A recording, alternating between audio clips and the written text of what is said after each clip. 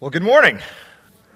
I have to be honest with you, this is the third week that we've been speaking on this topic, and I never quite know how to greet you after such scary music. So I feel a little awkward. So last week I said to the Ross campus, I just said, so happy Halloween early. We're all equally freaked out by the creepy music. But we're jumping into some difficult topics during this series.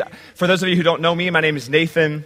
I'm the campus pastor at our Ross Township campus. So Kevin Smith, who is the campus pastor here, he's there today. So I really enjoy getting to be here with you this morning. If you're a guest with us, or if this is your first time here, welcome. Very glad to have you here. We are dealing with some very serious topics in our series, Light in the Darkness. There are things that you and I suffer from that many of us, or I should say most of us, don't really know what to do with them. There are things that people that we love, the people that you love and care about, things they suffer from, and we don't really know how to talk about them. We don't know how to deal with them. We don't know how to talk about them.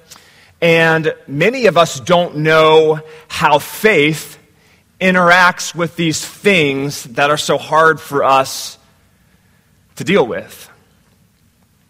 And so, as a result, those of you who suffer from chronic illness, mental illness, anxiety, and these other very heavy things, and for those of us who care for and love people who suffer from those things, because we don't necessarily always know how to deal with them and how to talk about them, how faith interacts with them, it can leave all of us in a place of isolation, of fear, of embarrassment, and hopelessness.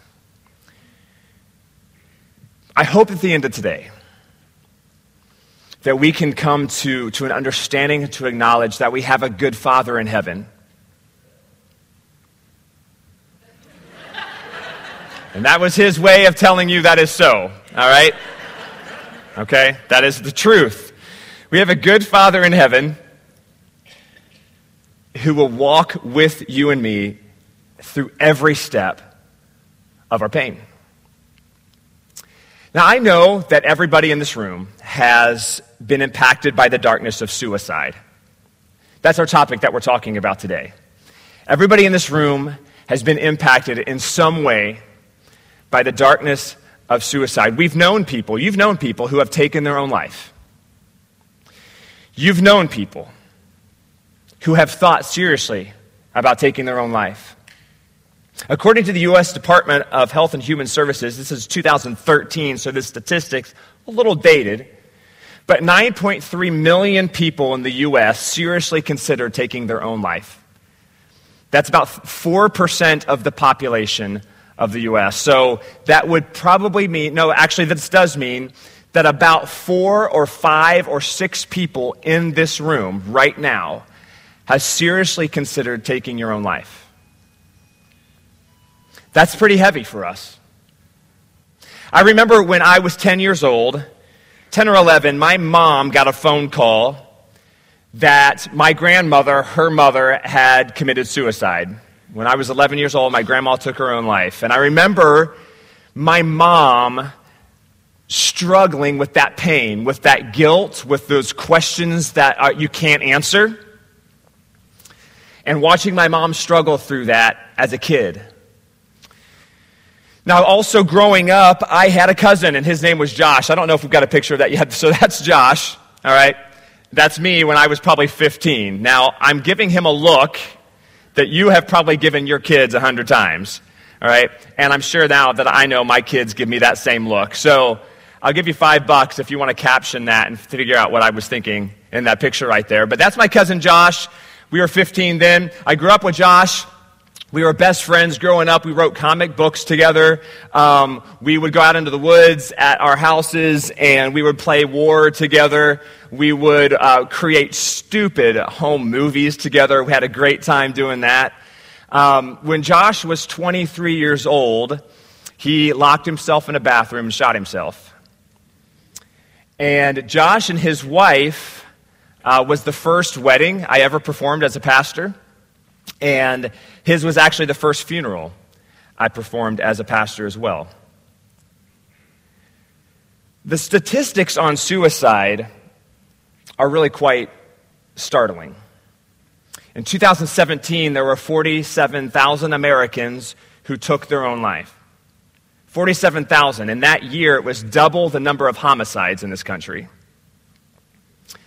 Hospital admission for suicidal teens has doubled in the last 10 years. Teens who have attempted to take their own life has doubled in the last 10 years. In 2016, in that year particular, suicide was the second leading cause of death of Americans between the ages of 10 and 34.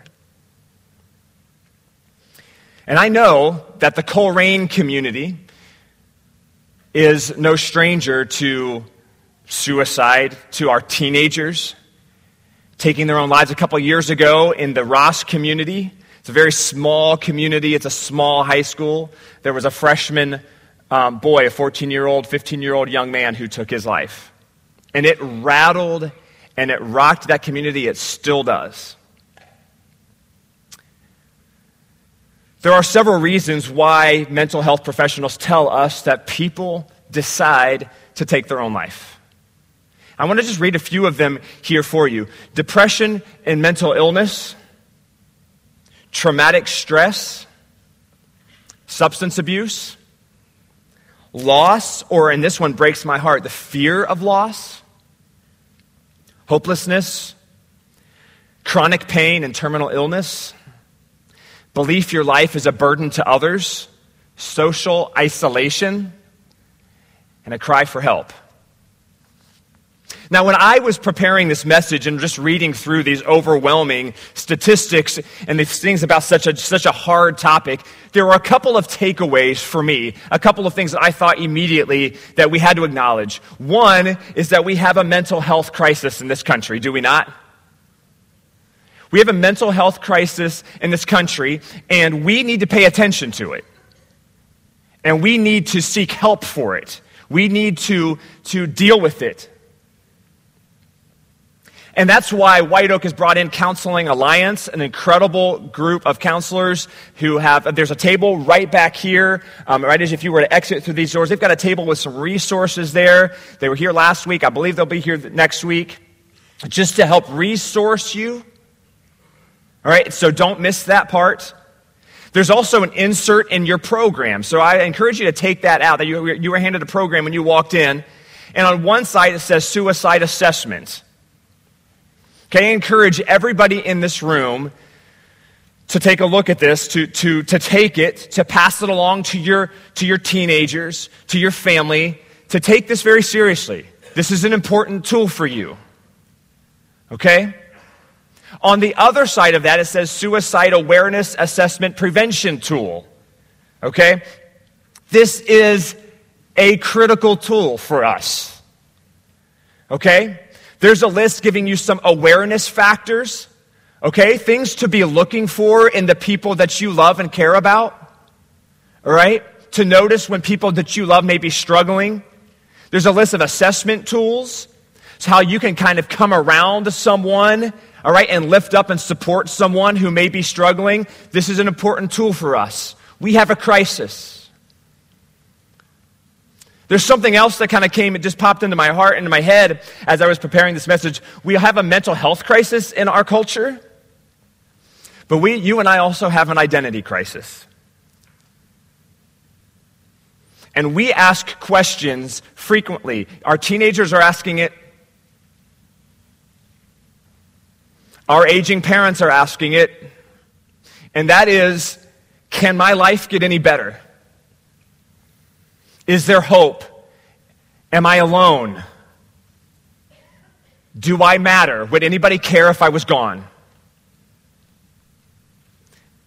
Every person, every man, every woman, every person in this room, all of us are ultimately driven by 4 questions. And I was learning this summer as I was sitting under some teaching by some very special men, and they shared these questions, and I thought, oh my gosh, this is true, and I want to share this with you this morning.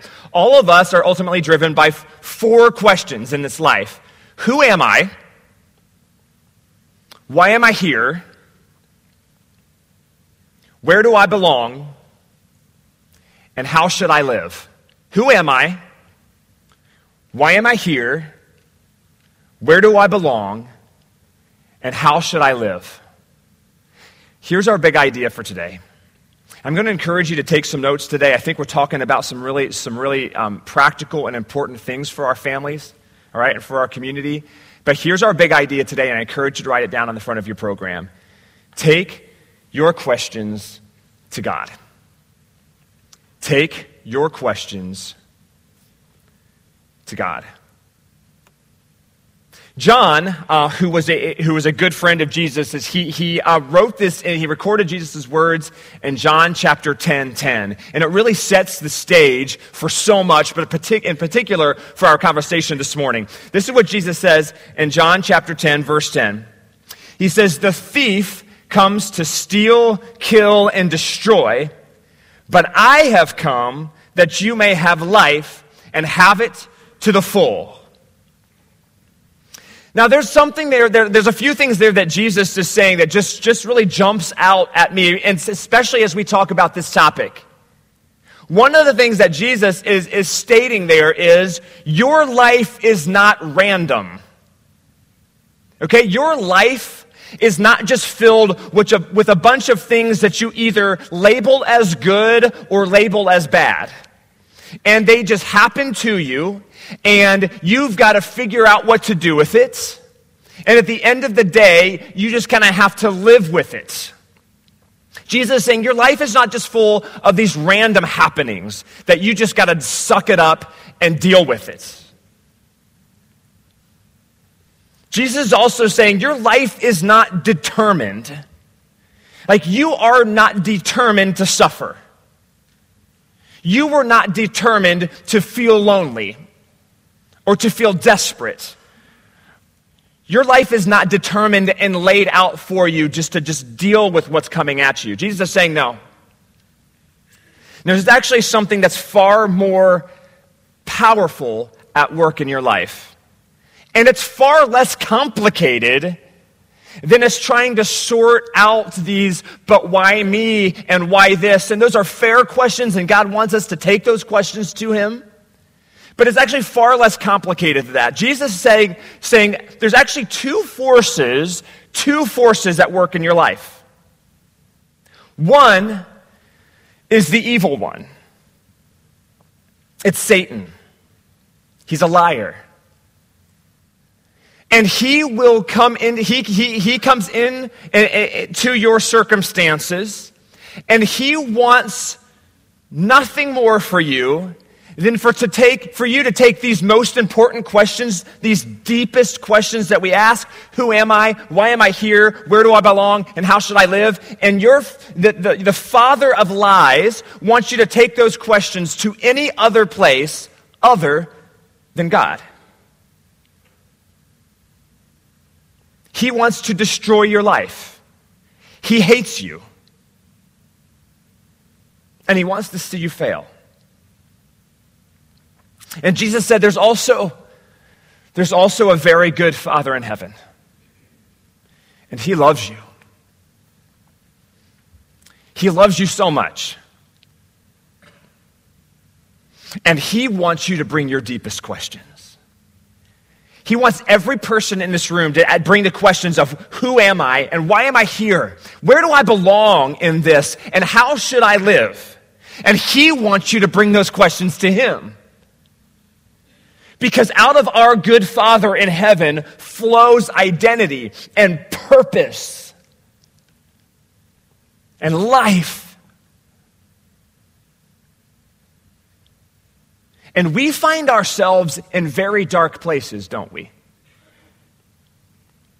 When we take our questions someplace else. Some of us some of us, some of you, some of us, we'll take our questions of value and of masculinity or beauty, and we will take those questions and we'll take them to our husbands. Or we'll take them to our wives, or we'll take them to a girlfriend or to a boyfriend. And we'll take them to our husbands or wives or girlfriend, boyfriend. We'll say, tell me I have value. Show me how I'm a real man. Show me that I'm beautiful and desirable. And we will take those questions of value and we'll put it on a person. And I'm telling you now, your wife cannot answer that question for you, men. Ladies, your husbands cannot answer that question. There's not a boy and there's not a girlfriend in this world who can take and answer those questions for you. Because I'll tell you this, and you know this, marriages can fail. And boyfriends come and go. And you can lose a girlfriend. And then, what do you have? Who's left to answer your question? Some of us will take our questions of purpose. We all have it. And some of us will take our questions of purpose and we'll take it to our career. Or we'll take it to our role like on the basketball team. Or some of us as parents will take our questions of purpose and we'll put it on our children. And we'll say, in my career, I will find purpose. In my role, in my abilities, in my athletic pursuits, I will find my purpose. In my children, how I parent them. And how they thrive. That gives me purpose. But jobs can be lost. Factories close. And you can get injured or you can have a bad game. And then what? Your kids can go off the rails, and then who is left? What's left to answer our questions? Some of us will take our questions of identity and belonging, and we'll take it to sexuality.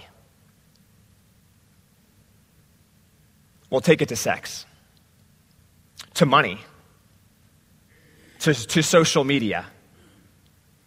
And when we take our questions of identity and belonging, where do I belong? And we take it to sexuality or social media or money, the problem is we've got to keep going back to sex. We've got to keep going back to earn. We've got to keep going back to social media to get our fix and to get our fill. We've all taken life's deepest questions and we have thrown it out there for people and circumstances and abilities and experiences to answer. Now, I don't know if this is going to bring you any comfort, but we're not the first people to do it. This actually happened a long time ago and set the stage for you and me. The writer of the book of Genesis, the very first book in the Old Testament of our Bible, tells us about Adam and Eve. Now, Adam and Eve, as far as we can see, they didn't have any questions.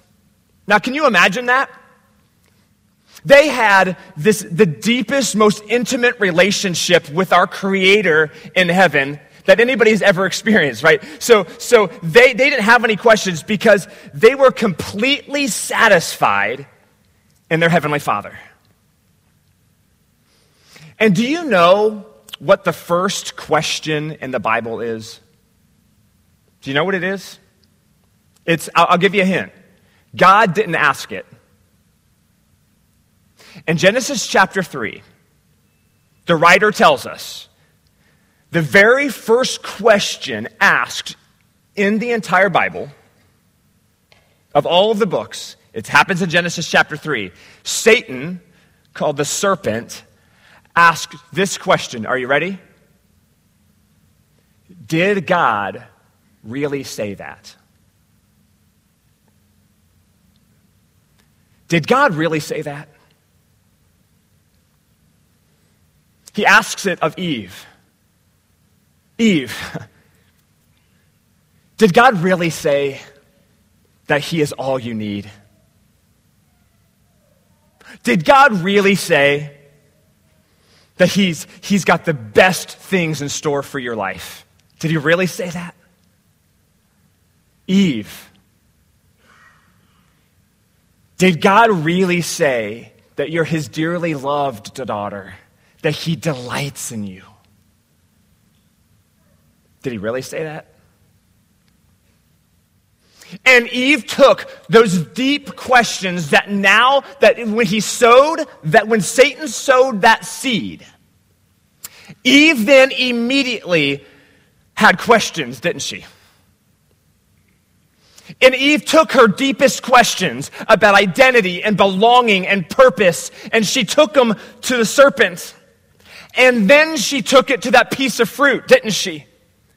And then Adam, her lover, her life mate, her protector, he took his questions, and he took his questions to her.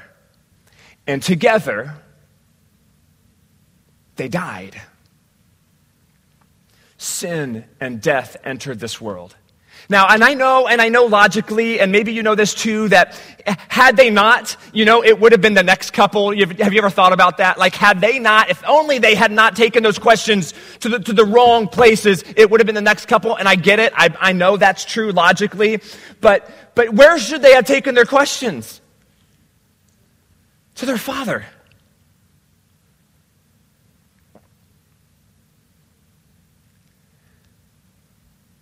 And where you and I take our questions determines your direction and ultimately your destination.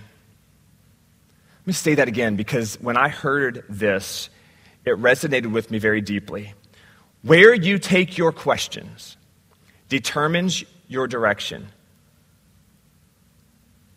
and ultimately your destination.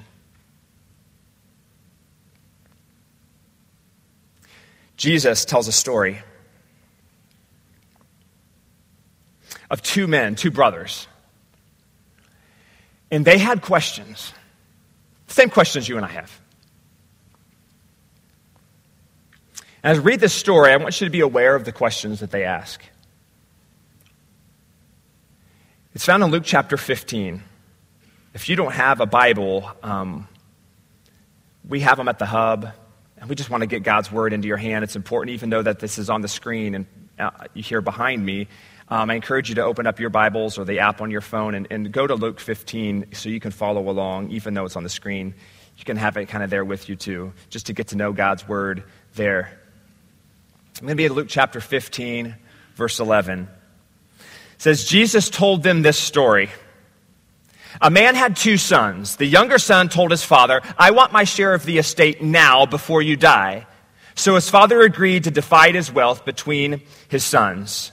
Now, what's the young son saying right there? Some of the things that, if this is the first time you heard the story, let me tell you, is essentially when this younger son came to his father, he said, listen, I know that I'm supposed to get my half of the estate once you're dead, but I wish you were dead. And just give it to me now. So this young son comes up to his father, and what's he got questions for? He's got a question about, what am I here for? Like, what am I doing? I know I want money, right? Money and wealth is what I deserve. That's what he says. He's going to take that question. What am I here for? He's going to say, I know it's to have this stuff. And you and I have been there. So he takes it. Look, let's go. Keep going. Verse 13. A few days later, the youngest son packed all of his belongings and moved to a distant land. And there he wasted all his money in wild living.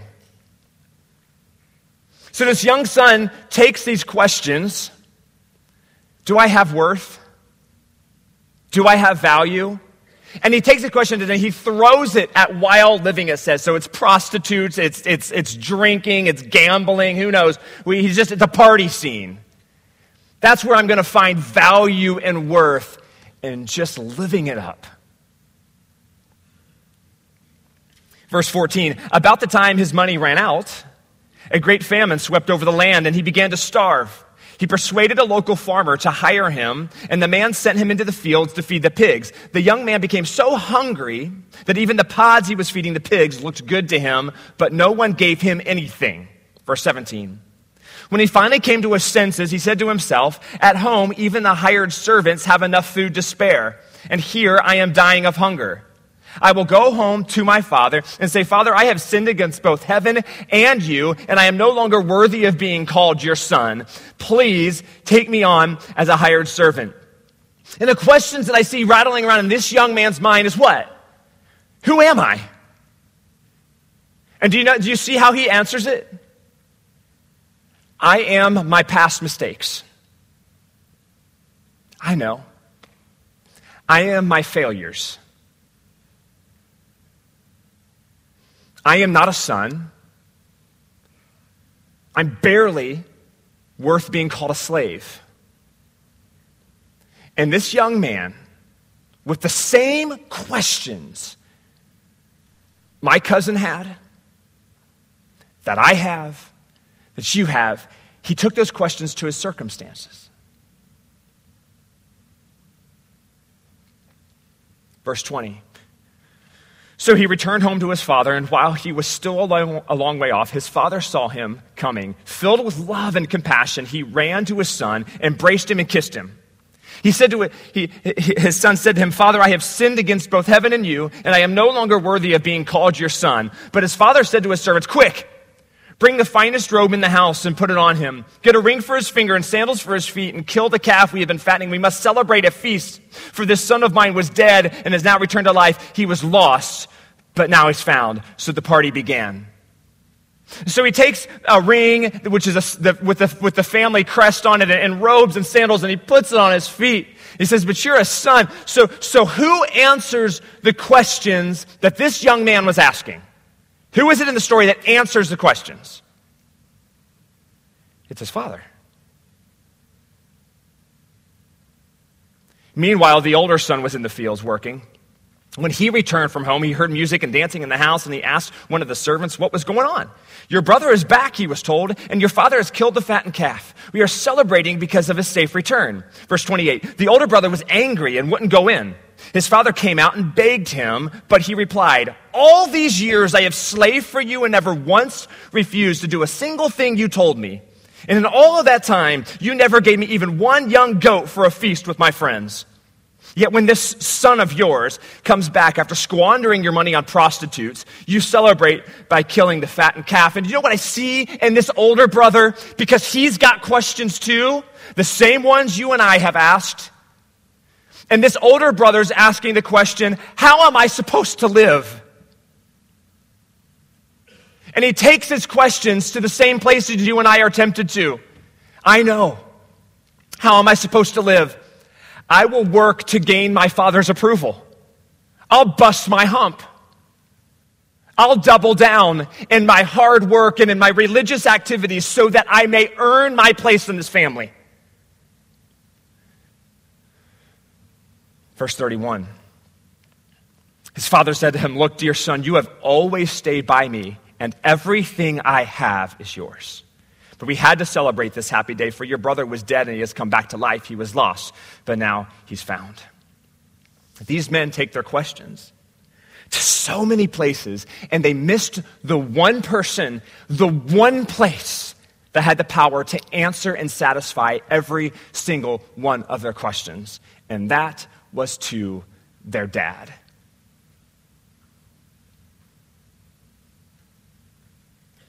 So we asked the question, who am I? And the father screams back, no matter what you've done, no matter who you are my son. You are my daughter. And we say, well, why am I here? Like, what's my purpose? And our good dad in heaven says, you're here to fulfill the purposes as my son and my daughter. And everything that you do for me flows out of your identity as my son and my daughter. And we say, okay, but where do I belong? I'm lonely. I feel isolated. Nobody understands me. Where do I belong? Who's with me? And our good Father in heaven says, look around. You belong in this community with my other sons and my other daughters. We say, well, how should I live? The deepest questions of our soul. How should I live? And our dad, our Heavenly Father, says, you live as my son and as my daughter. And until you know your true identity as a son and daughter of a really good dad in heaven, taking our deepest questions to him, then you will not be able to live as a son or daughter. Teenagers in the room, you've asked these questions. I promise you, your friends are struggling with these questions. Tell them about their good father.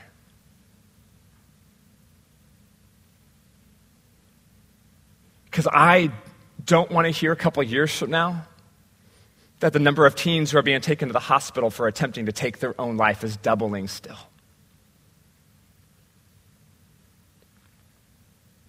Parents, your teenagers are asking this question, and they are taking it to every source you can imagine and many that you can't. You get with your teenagers and you ask them the question, how are you really? Because we have an enemy who is having them take those questions, and it's the wrong place. In 2017, the age group of people who committed suicide the most, the highest number of suicides was among the age group of 45 to 54.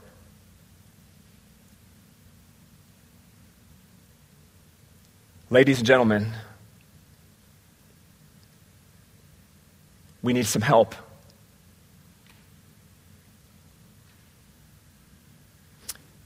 And we need to help each other ask the right questions and take them to the right source. Do you know what the second age group, the highest number of suicides in this age, the second age group was those 85 years old and older? If you have aging parents, ask them. Because they have a good Father in heaven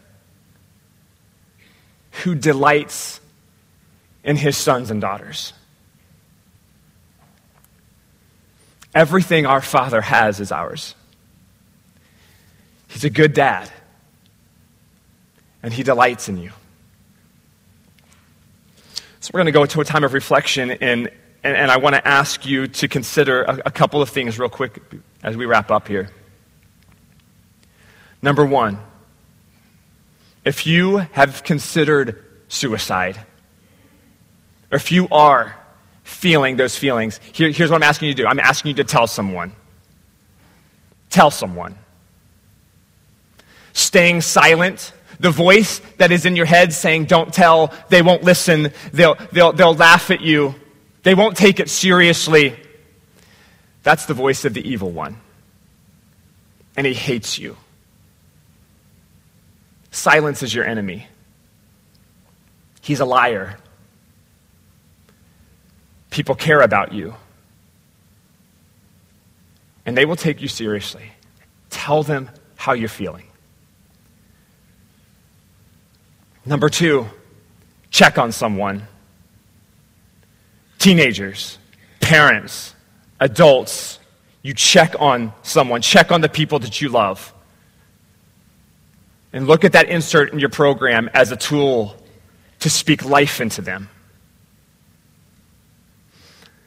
If you want to know more about what it looks like to surrender your life to a good dad in heaven who loves you, to surrender to baptism and live freely as a son and daughter, if you've never made that decision, but you'd be interested in looking at what that means, we actually have a baptism conversation happening at the next hour, right here at 11 o'clock in room 220, right back this hall. Go. Finally, take your questions to God. take your questions to God and lead the people you care about to do the same. Pray with me. Father,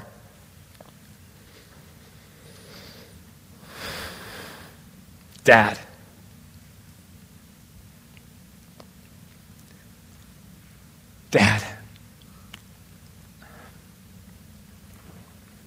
we have so many questions. We have so many questions, Father, that eat at us, but we need you. I thank you that you call me a son, that every man in this room is a son that you love so desperately, that every woman in this room is a daughter that you delight in. God, I thank you for that truth, for that identity. God, help me to know it's true. Help us, Father, to know that it's true.